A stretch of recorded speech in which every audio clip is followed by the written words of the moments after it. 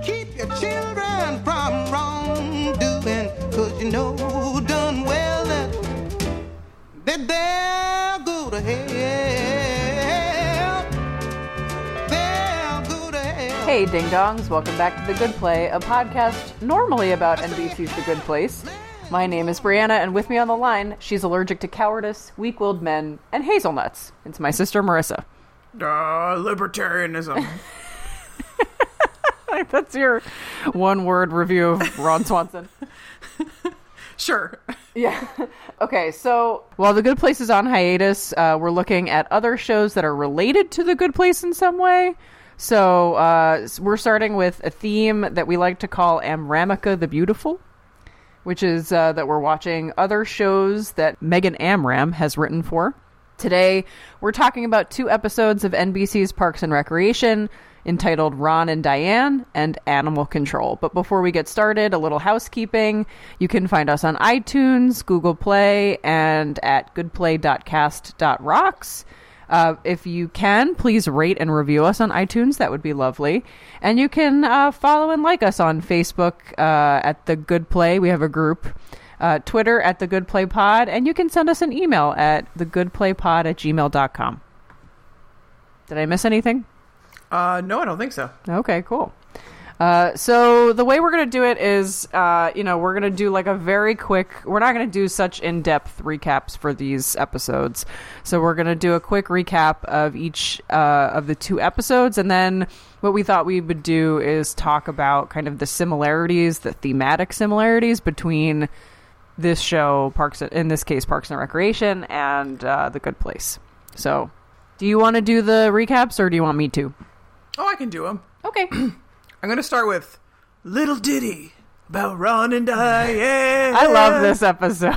Do you? I do. Okay. Yeah, spoiler alert up front. I'm not a Parks and Rec fan, and these episodes didn't really change my mind. Oh, okay. I love both of these episodes, but... I like the second one a lot better than I like this one. Okay. So, yeah, we're not doing a full recap, but there are 3 main plot threads in this episode. The first is that Ron Swanson, who is a libertarian, who doesn't eat fruit or things like that nature. I can't believe you're salty about Ron Swanson. I love him. I guess he's one of the funnier elements of the show. I'll grant you that. He is nominated for a woodworking award for his excellence in chair. And his girlfriend, Diane, goes Lucy Lawless. Lucy Lawless, yeah, looks amazing. Yeah, she does. She goes with him to the award ceremony, but so does Leslie Knope, and then Ron's psycho librarian ex-wife Tammy shows up at the award ceremony and keeps flashing her boobs and her junk to try to get Ron back. They're married in real life, everyone. Yeah, they are, right. It's Megan Mullally and Ron. Sorry, not Ron, Nick Offerman. Yeah. And that's pretty hilarious. Yeah. So Diane tells Leslie that she's threatened by the closeness between, like, sort of the emotional closeness between Leslie and Ron, even though the 2 of them have a very sort of like Liz Lemon and Alec Baldwin thing in 30 Rock, where they're not romantically interested in each other.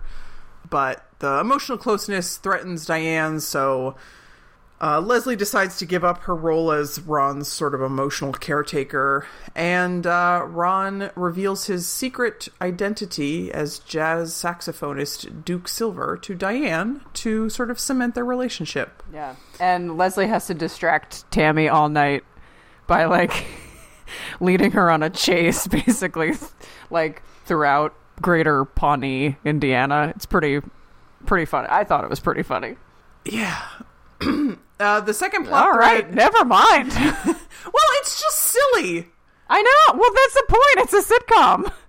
But, yeah, I mean, I was expecting it to be like a slightly more grounded sitcom. Not with Tammy.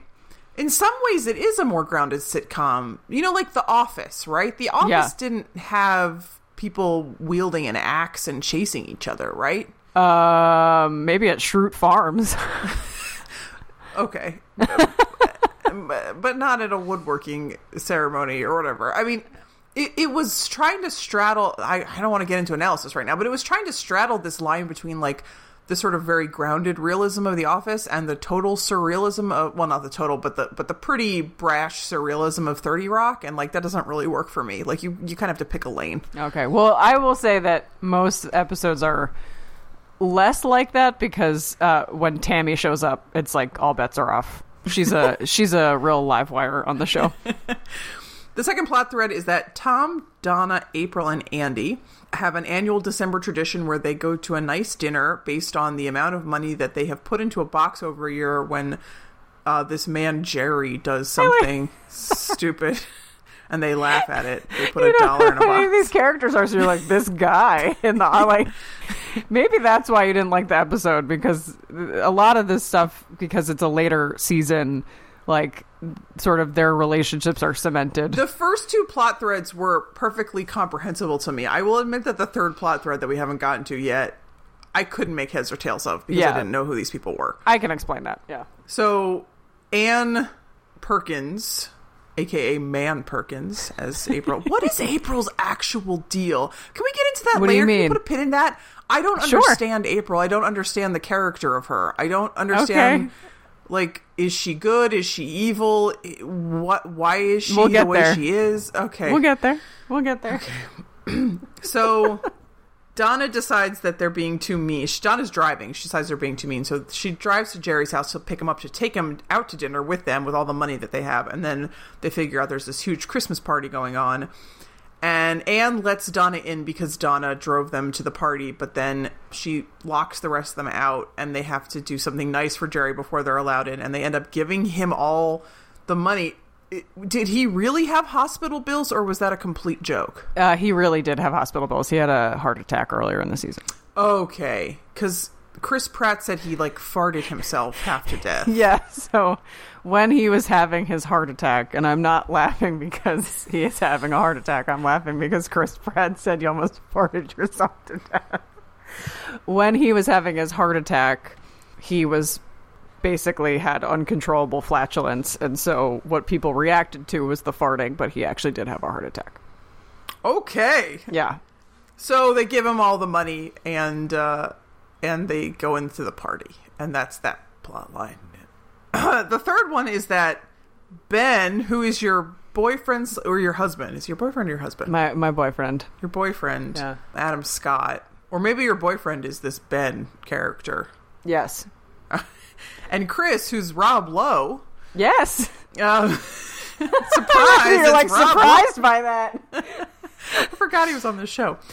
They like have a guys' night and they go to this Jerry's party, and Ben keeps being like, Chris, you're gonna freak out, aren't you gonna freak out? And Chris keeps being like, I'm not gonna freak out, and that's right. It. That's the whole plot line. Right. I mean, so that's the other kind of thing where, you know, you have to know that character, both those characters, a little bit more. So they used to at the beginning of their introduction to the Parks and Rec family, kind of, they come in as state auditors together, and Pawnee is broke, and so like their job is to basically slash the budget, and they end up staying in Pawnee because they get jobs there with the city and that kind of thing over time.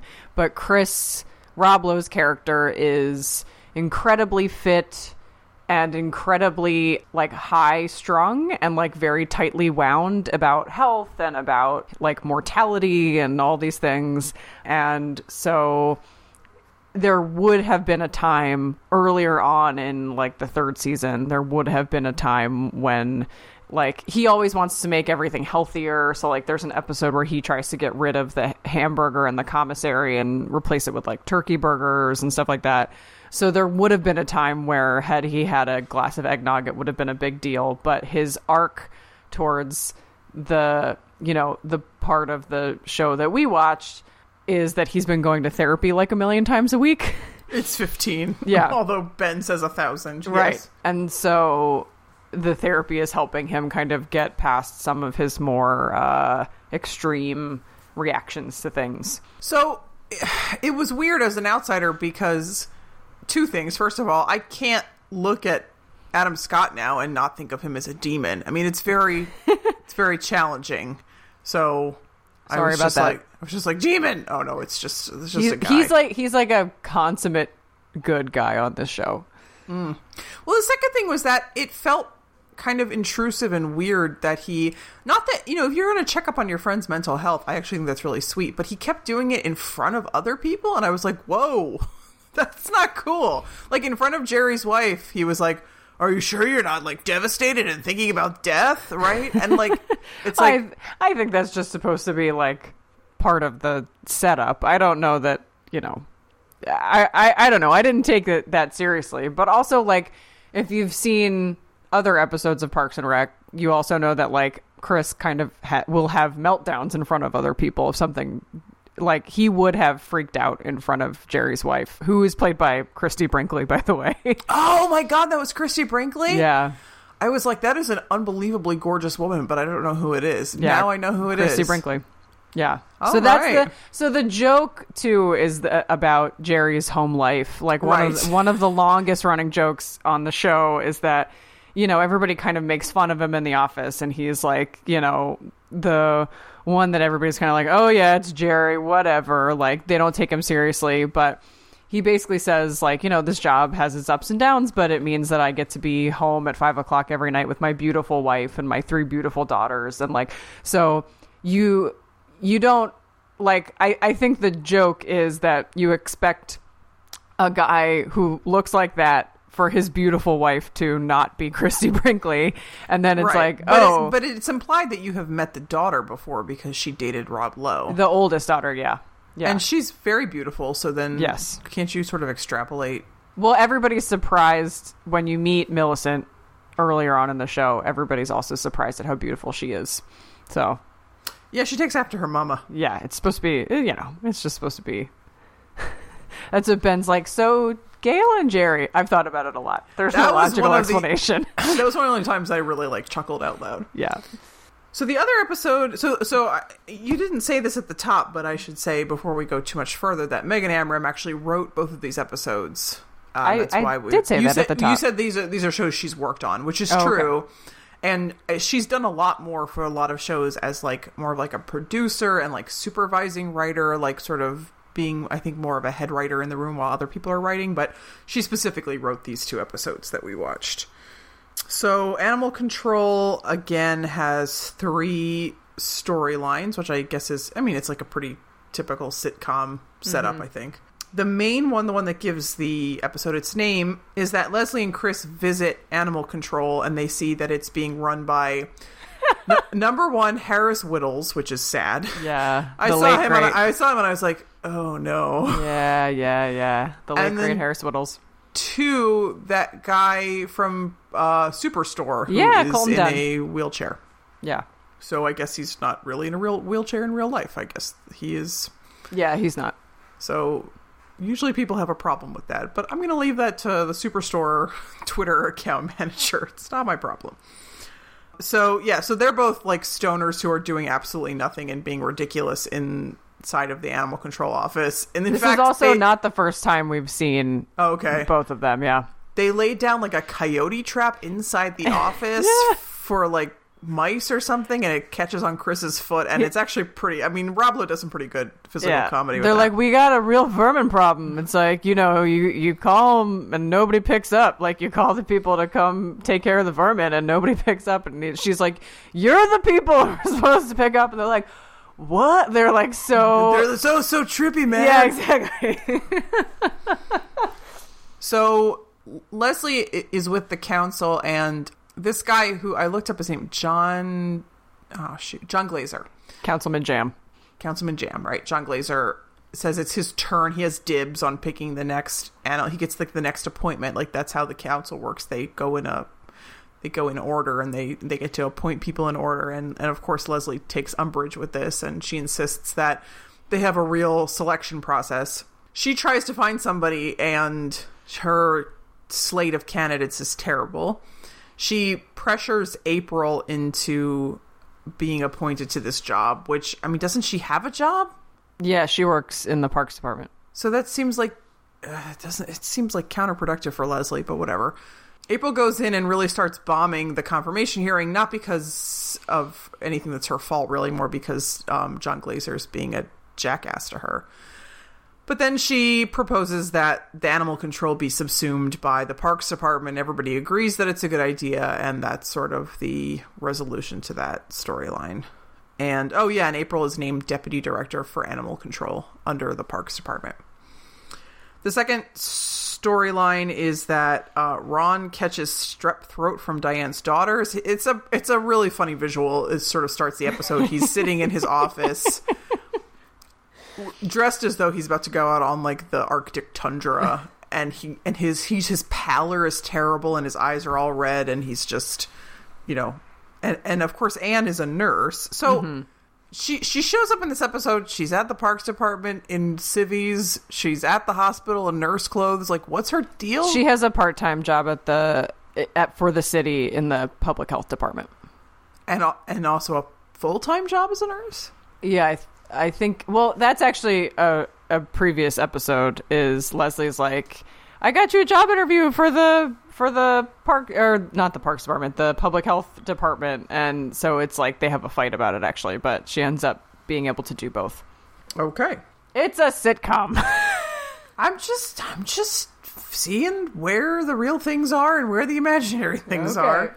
So when Anne sees him obviously very ill, Anne tries to pressure him into going to the hospital. He refuses, but then he passes out. So look, if you're a nurse, you can probably deadlift 300 pounds. So she gets him there somehow. And the doctor sees him and diagnoses him with strep throat and gives him penicillin and tells him he needs to start eating a banana every 3 days. And she tells him that. So, Anne tells him he has to start eating a banana every 3 days. And the whole closing sequence of the movie is him trying to gag down a banana, which is like my favorite thing. It's very strange. He ends up squishing it onto a burger, which is pretty funny. And he eats it while looking at a picture of Diane and her daughters, because so his whole thing is that he's a libertarian and he'll eat the way he wants and he'll live the way he wants and he'll die when he dies, and that's the way America works, right? For Ron Swanson. And she makes the point that you're not alone in the world anymore, and you have to think about Diane, and you have to think about her daughters and the people who love you. So do they ever end up getting married? Mm-hmm. Oh, sweet. And they have a kid together. Oh, wow. Yeah. Huh. I mean, I would have thought that her daughters would have been like teenagers. No, her daughters are, when we meet them, are like, maybe 7 and 9 or something like that. Okay. And the third storyline in this episode is that Ben, Tom, and Andy go to Dennis Feinstein. Zooks! Thank you. Who is the mogul, the scent mogul behind... What's his scent company called? Oh, I don't remember. I just remember, like, the actual scents are, like... Allergy... No, musk up or something. Wasn't one allergy? I think probably. Oh my god. And so they're trying to get him to give, so he says he's worth $20 million. They're trying to get him to give some money to this Sweetums Foundation, which I did some Googling because I was like, I'm really lost here. Sweetums is this major candy company in the town of Pawnee, and they have a nonprofit for unclear reasons. They have basically like a corporate social responsibility arm that's their foundation. Yeah, but why would they go raising money from other people for that? That seems like it should just be their corporate money. I don't know. Unclear. And Ben runs it, right? At this point, yeah. Or he's one of the higher ups there. So, I mean, Zooks is hilarious. They try to get him to give them money, and he just kind of is leading them on the whole time. They end up at a cigar bar, and they see Donna there, which I thought was really interesting. So one of the through lines of the series is that Donna, the woman who plays Donna, Retta, is fantastic. She wasn't she on an episode of How Did This Get Made? Did she do Spice World? She did Spice World. That was an amazing episode of How Did This Get Made. That was great. So her character was just supposed to be like a background person, but like she thought was so funny that they kept her on. They gave her a bigger part, and she's like very sophisticated, but on the DL. Like, she has a Mercedes-Benz, and she becomes part owner of a club in Pawnee, and she like is always dating like the hottest men. So that's like when you see her in the cigar bar and they're like, Donna, and she's like surrounded by these incredibly hot men. Yeah, she says like, hey there, gentlemen. And she and Tom have a tradition every year called Treat Yourself Day. Yeah, this is one of the most famous things to come, I think, from Parks and Rec. Yeah, and so that's when they like treat themselves, and she gets all kinds of like fancy leather goods and food, and you know, they go on tours and do like really fun stuff. So in the end, Andy calls Zooks a dick because he's being a dick, and Zooks reacts really badly and throws them out, and then they go back later and Andy apologizes and Zooks pretends to write them a check but actually doesn't, and that's kind of it. I was really waiting for some sort of, I mean, it's a sitcom, as you keep saying. I kept waiting for some sort of like comeuppance or switcheroo of like, you got me, man. You know what I mean? Like, oh, you know, you called me a dick, but like now thinking about it, I really was being a dick. You know, just sort of like a that's like not a normal, his character. like a normal sitcom thing to happen, and it didn't happen. And I was like, oh, so that's just over then. Well, so the through line for that one was less about Zooks and more like the arc of that arc, I guess I should say. The arc of that plot was less about Zooks and more about like Ben and Andy and Tom and like their dynamic, because Ben is like really trying to just like clench his teeth and get through it and like try to be nice to this guy who's like an unmitigated monster, and Andy is like everyone, he's the Jason of this show. He like, sure is. He's the dumb character of this show, and so everyone's just like, just don't mess it up. But you know, it's kind of like the from the mouth of babes kind of truth thing with him, where he's just the one who says like, you're being awful. And you know, Ben at first has a problem with that, but then realizes that like, you know, he's actually correct. So that's why, you know, Ben is like, you're a dick, and then they all run out of the office. I can understand why, like, if you're watching it as one episode, it might feel like a divorce from everything else. It might feel less satisfying, but like Zooks' character comes up quite a bit and is just always a monster. Like, he's never not a monster. He needs to be better, like Janet. Yes. Yeah, I mean, on The Good Place, he doesn't play a monster. He just plays, like, you know, an unhinged creation. With wind chimes for genitals. Right. So some of his scents include allergic for men, butterface. Yeah. And there were a couple other ones too. Blood spurt was one of them as well. Ugh. Yeah, I was very medium on this. I preferred the second episode to the first one. I didn't find myself laughing all that much. I mean, like, I got a couple chuckles in, I guess, but it didn't strike me as, you know, super hilarious. And I have no connection with the characters, so that didn't really do anything for me. So right. I was just sort of like, well, I actually watched Ron and Diane twice, try to sort of like, okay, let me, you know, see if I can glean something different on the second go round, and I really didn't. This is not a show for me, but that's okay. But I also feel like Megan Amram, now it's not like I know the woman, right? Like, I read her tweets sometimes. That's about all I can say about Megan Amram. But I do feel like The Good Place serves her so much better as a vehicle than Parks and Rec did, because I mean, remember what we heard about her was that she had this like huge list of puns. Yeah. And, you know, she's like the pun mistress. And Michael Schur says if she doesn't make a pun every 5 minutes, she dies. That's why we got Bark Obama in Animal Control. Right. So that's one pun in, you know, 20 minutes of television. In The Good Place, you know, she's able to just saturate the entire visual environment with like nothing but puns. Yeah. Because they have this because The Good Place is this, it's a playground that they get to put whatever they want on it, versus, you know, the canvas of Parks and Rec is like a real world city government, as close to real world as they want to hew, which seems to be like 70% close, maybe. Yeah. Ron Swanson's actually based on a real person they met. I believe it. That I believe. He said, but you know, there's no room for Megan Amram to do like these crazy punning experiments, for instance. Yeah, I mean, I think so. There are characters on Parks and Rec that are much more outlandish, and we got two of them. So we got Zooks' character and we got Megan Mullally's character, Tammy. There are a few other like bit players who come through, and that's where I think they tend to have more of the kind of outlandish fun stuff. So like Ben Schwartz plays one of my favorite characters, John Ralphio, who is he's like one of Tom's friends, and he's like a trust fund kid, and his father's actually played by Henry Winkler, and he's just like basically a failure that has like too good of a safety net, but I don't entirely know how to describe him other than he's sort of like a man child that has never, like, he has all these outlandish ideas, and he and Tom start a company together, and then his sister is Mona Lisa, is played by Jenny Slate.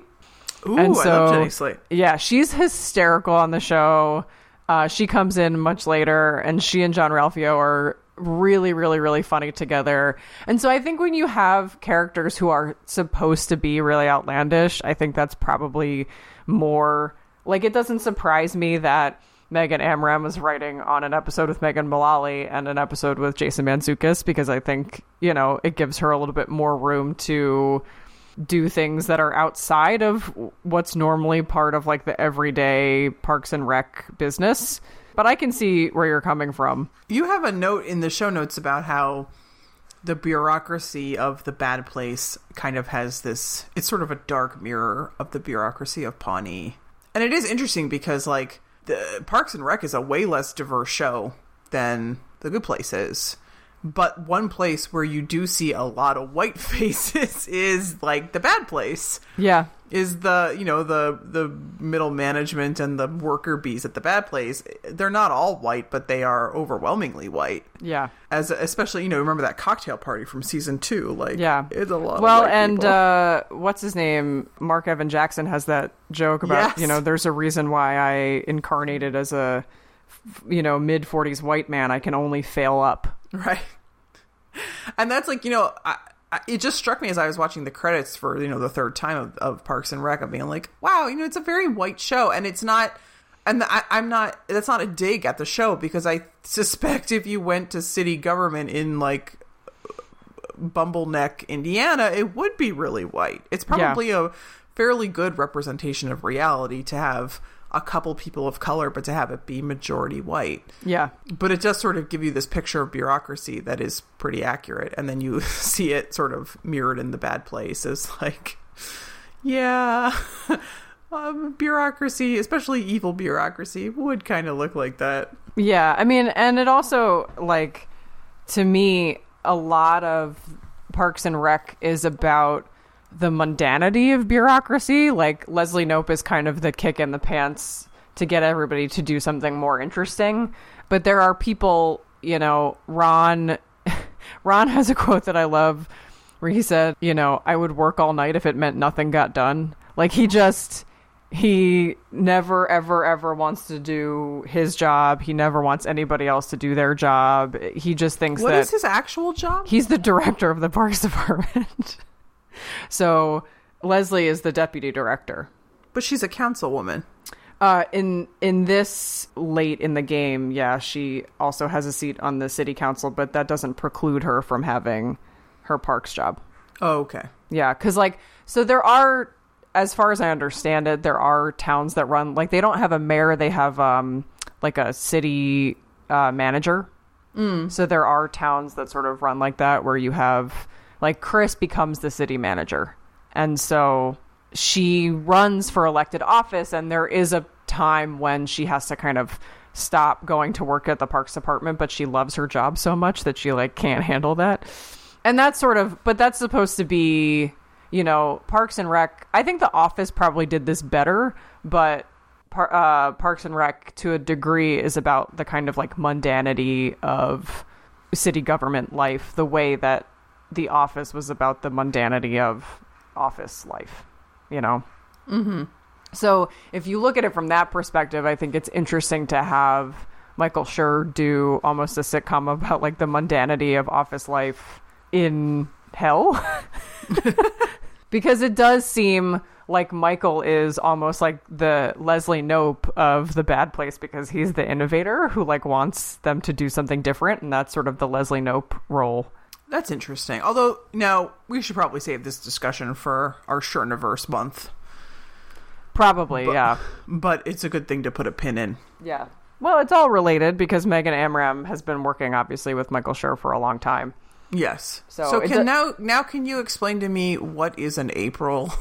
Yeah, I love April. What is her deal? I can't tell if she honestly, thinks everything would be better if it were dead, or if she secretly cares a lot and this is a defense mechanism. It's a mix of both. So Michael Schur did an interview at the Paley Center when Parks and Rec first started about creating the character of April.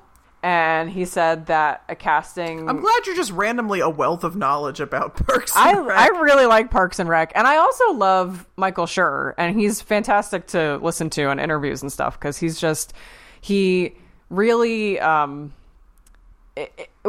of the reasons I like Parks and Rec so much is because the cast really gets along and like has a blast with each other outside of the show. And so like you can kind of tell that from some of the interactions, and so like their interviews are fun. But yeah, so Michael Schur was talking about basically he created April at the like when they were casting for Parks and Rec. One of their casting directors was like, you have to meet this girl, like she's really funny and I just think you have to meet her. And so he said that Aubrey Plaza came in and sat across from him and made him feel like the least cool, like middle-aged guy in the world. And she was just like, gave him nothing and was like being very, had this sort of like Daria, like she was the girl from the live action Daria video that was circulating YouTube. And he sat down and he wrote a scene where Leslie Knope tries to get a disaffected 19-year-old intern to like do something in the office.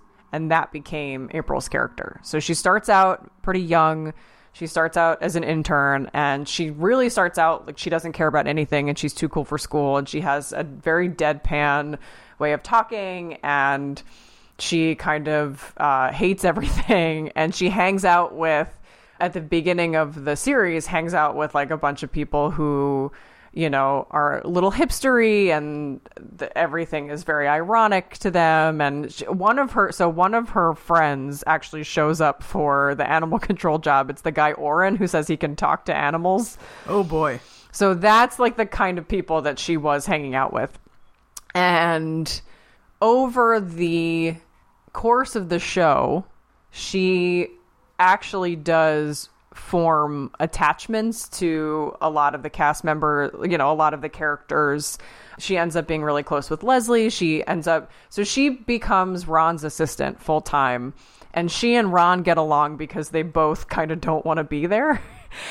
So like Ron will say, there's an episode, and I can get into it if you want, but there's an episode where April quits. And he says, like, I have to get April back because I could never find a worse assistant. Like, she doesn't pick up the phone. She doesn't schedule meetings, but he loves that. And so, like, the joke is kind of that they get along because they both don't want to be there. And Leslie sees some potential in her and is always, like, pushing her to do better, which is why she kind of pushes her for the animal control job and that kind of stuff. The biggest thing that I think happens with April's character is she ends up marrying Andy pretty early on, actually, in the series. But that was not planned. So this is, again, something that I learned from an interview. Andy was originally with Anne in the first season. So Andy's character... I remember that. It was creepy. Yeah, so like... I think I mentioned this in an earlier episode of this podcast, but Andy's character, I think, was meant to be, if you look at this, and again, we might save this for a Schurniverse episode, but Andy's character, I think, was meant to be more like Roy from The Office. Ooh, boy. Like kind of a thankless, or not thankless, but you know what I mean. Like he's a heel. Yeah, like he doesn't treat his woman well, and he's kind of a screw up, and he, you know, that kind of a thing. And in the first season, he kind of is that. And then in the second season, he becomes, I think they sort of retooled his character, and he becomes like, he's still dopey, but he becomes a lot more lovable because so what I heard in this interview was that there's an episode where most of the cast goes camping together, and April is left in the office, and Andy is working as the shoeshine boy because like he just needs a job. And they end up having a day together, and that was set up to see if those characters would like have anything in common or have any chemistry. And it really worked. And so they decided that April and Andy should have a thing and eventually get married. But in the second season, so the reason why April doesn't like Anne is because Anne and Andy used to be a thing. And, that makes more sense now. Yeah. So when April first admits that she has feelings for Andy, she says, "It's a problem for me because I don't think you're over Anne." And he says, No, I am. And then Anne, through some sort of like comical turn of events, has a moment of weakness and kisses Andy, and April finds out. And so like it's a big, you know, sort of sticking point in their relationship. And now, you know, April and Andy end up being fine, and Anne moves on, and it's, you know, it's not this big drawn out will they won't they thing. Like it resolves pretty quickly, but the residual is that April just makes fun of Anne all the time and calls her like man Perkins and stuff. So that's why that happens, and that's why April doesn't really like Anne, and even that softens with time as April gets older, but that's what April is. She is a surly teenager who becomes a much more earnest adult, but, you know, still has that kind of exterior shell. Well, I think you're ready to write your senior thesis on Parks and Rec. Parks and Recreation and I don't know, I'd have to give it some kind of pretentious title. Yeah. The semiotics. There we go. It has to, if it's a senior thesis, it has to have the word semiotics in it. Yes. But I did think there were some other interesting, aside from like the crossover actors, like my boyfriend Adam Scott. I did think that there were some interesting like little bits of, you know, some things that you could, at least I picked up on that, you know, you might think that maybe Megan Amram or Michael Schur were like thinking about morality or thinking about kind of like little thought experiments about stuff, like, you know, when Donna says like, it's Christmas time, don't you want to be good people? And they're like, no. You know, you can kind of see that. I could see that same kind of a plot thread in The Good Place, and the same thing with the way that Zooks treats Ben, and Ben just has to like kind of grin and bear it, and he's doing it so that he can get money for the foundation to help people. But it's sort of like the cost of being good. That's kind of what I called it. Well, I mean, I think you drew a more direct parallel in the notes to the environmental activists that Kristen Bell joins at the end of season 2. Yeah. And that's interesting. I mean, sort of the wages of philanthropy, so to speak. Now, yeah, it's a very different ask that the boys have to do to Zooks than the sort of canvassers are doing. But we do see like this montage of Kristen Bell, like it's sort of draining her soul, having to ask people to, you know, sign a petition or give $5 or whatever. And so many people are turning her away. Yeah.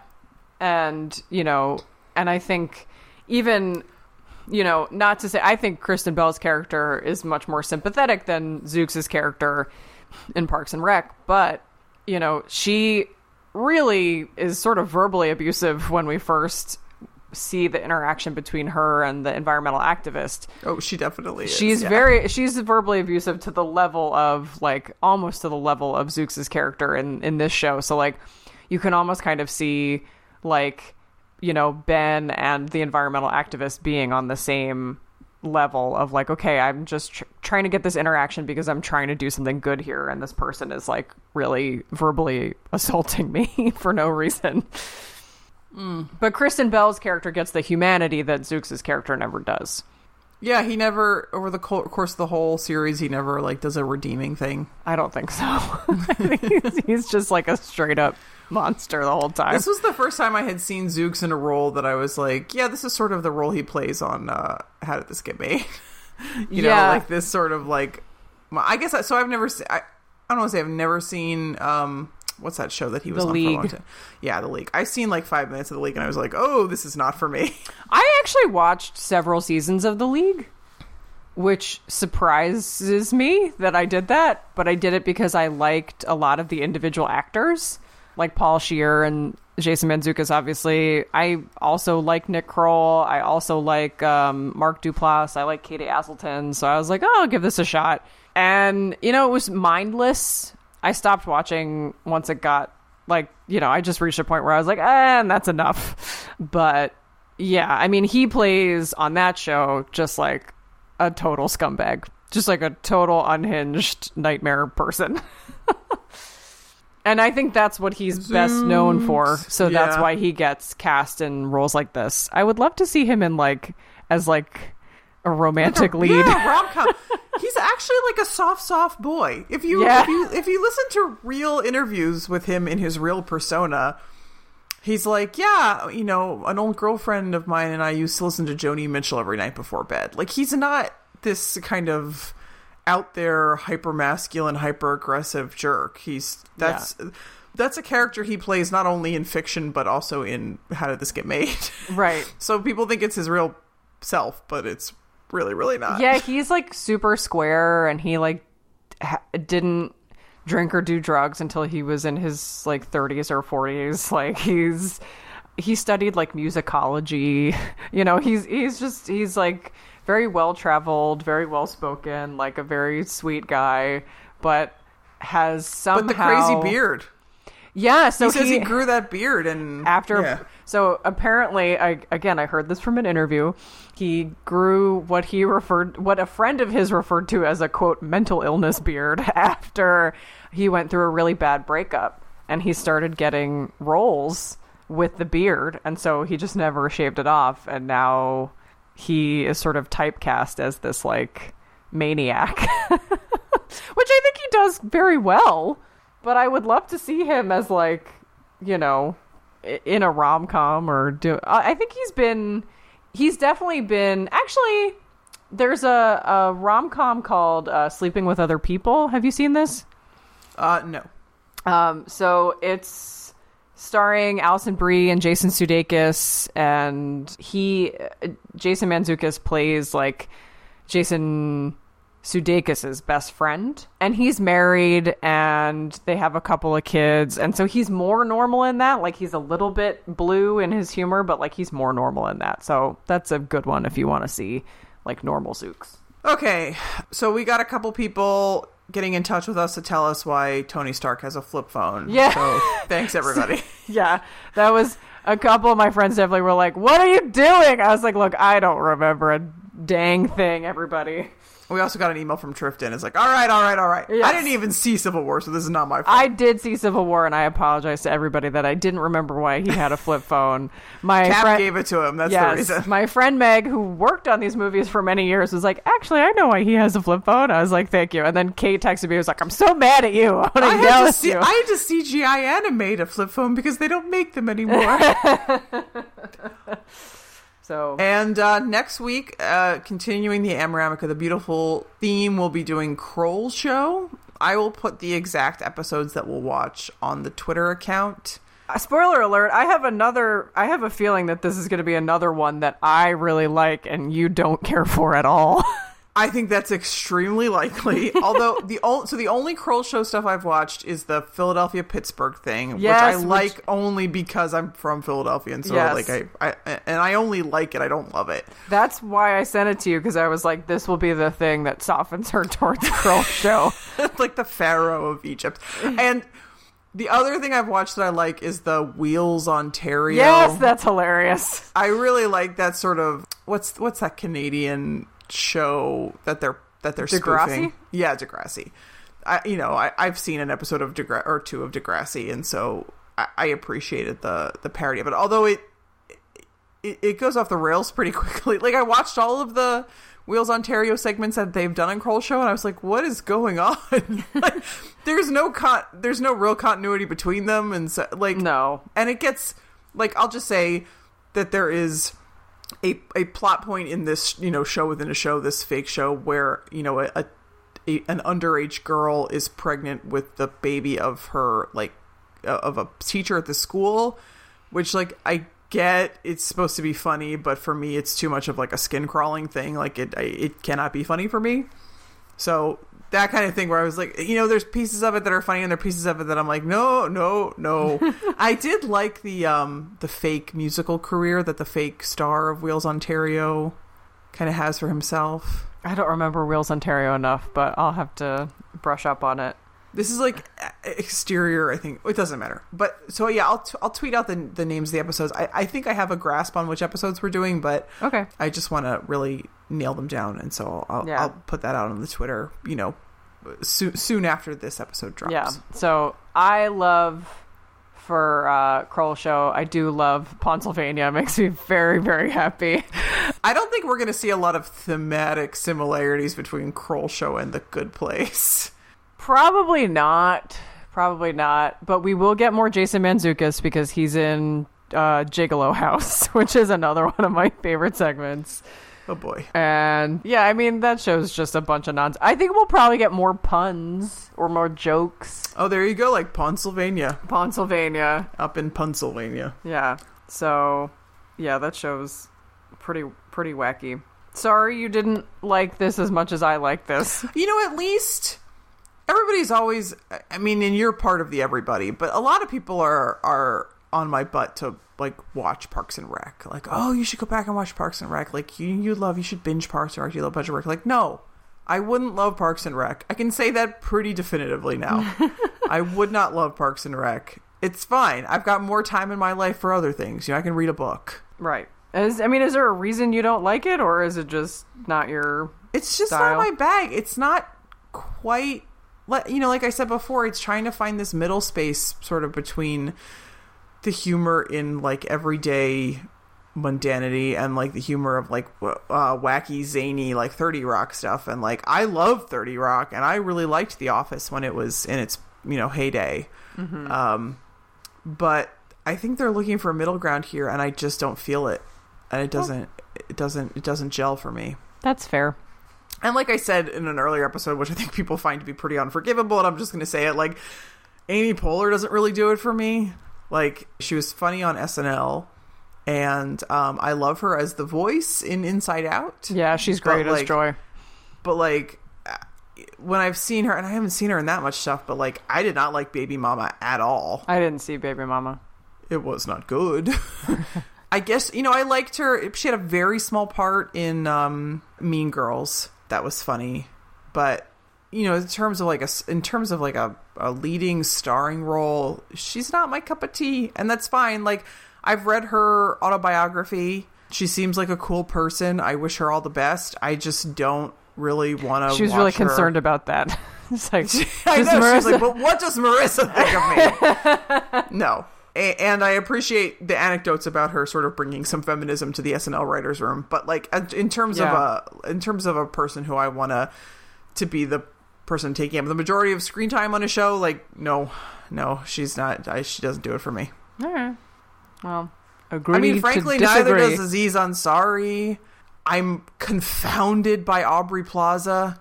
Like, I still don't really get her. I don't get April as a character.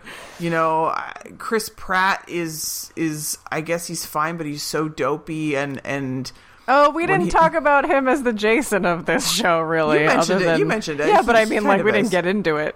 I guess there's not much to get into. Yeah. He's a dope, and there's not much else there. So, like, and Ron is funny, but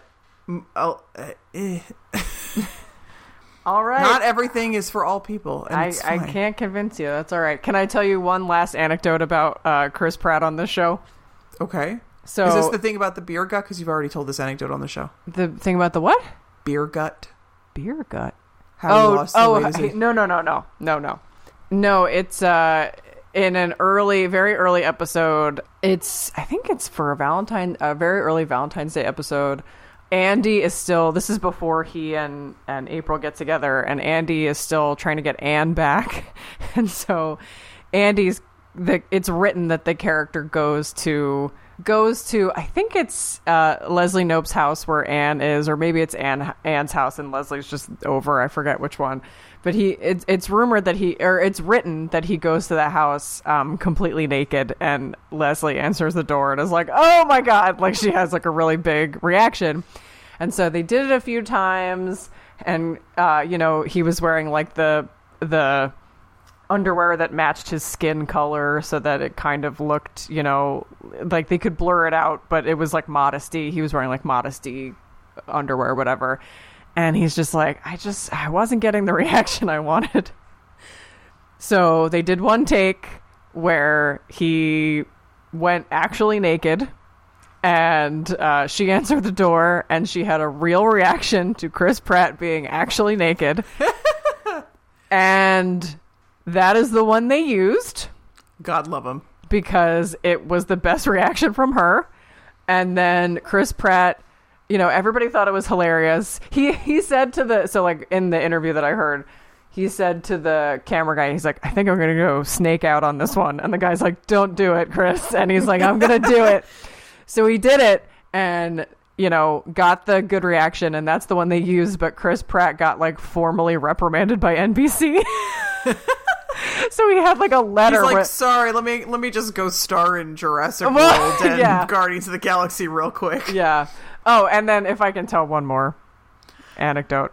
Okay. Chris Pratt anecdote is that he improvised one of the best lines on the show. Leslie gets sick and she has the flu or something, and they're like wheeling her out on a gurney because she's like so sick. And he goes, Leslie, I typed your symptoms into this search bar and it says you may have network connectivity problems. Okay, that's a good one. Yeah. And this was again a Paley Fest thing, and Michael Schur was like, he's like, as a writer, it made me furious because I could never come up with anything that good. So he does like to improvise a little bit. Those are my Chris Pratt stories because I love him. Okay, I'm not going to spoil Avengers in case anyone skipped it because they haven't seen Avengers yet. Mm-hmm. I was going to make an Avengers joke, but I won't. Okay. Before we wrap up, okay, just a little bit of Good Place news. Alex Inc. got canceled, so bummer. I know, like right off the starting block, really. So They've been canceling a lot. I know.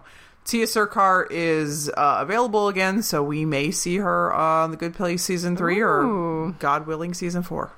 Another kind of show that's tangential to The Good Place, I heard that Brooklyn Nine-Nine got canceled as well. Yeah, which is a bummer.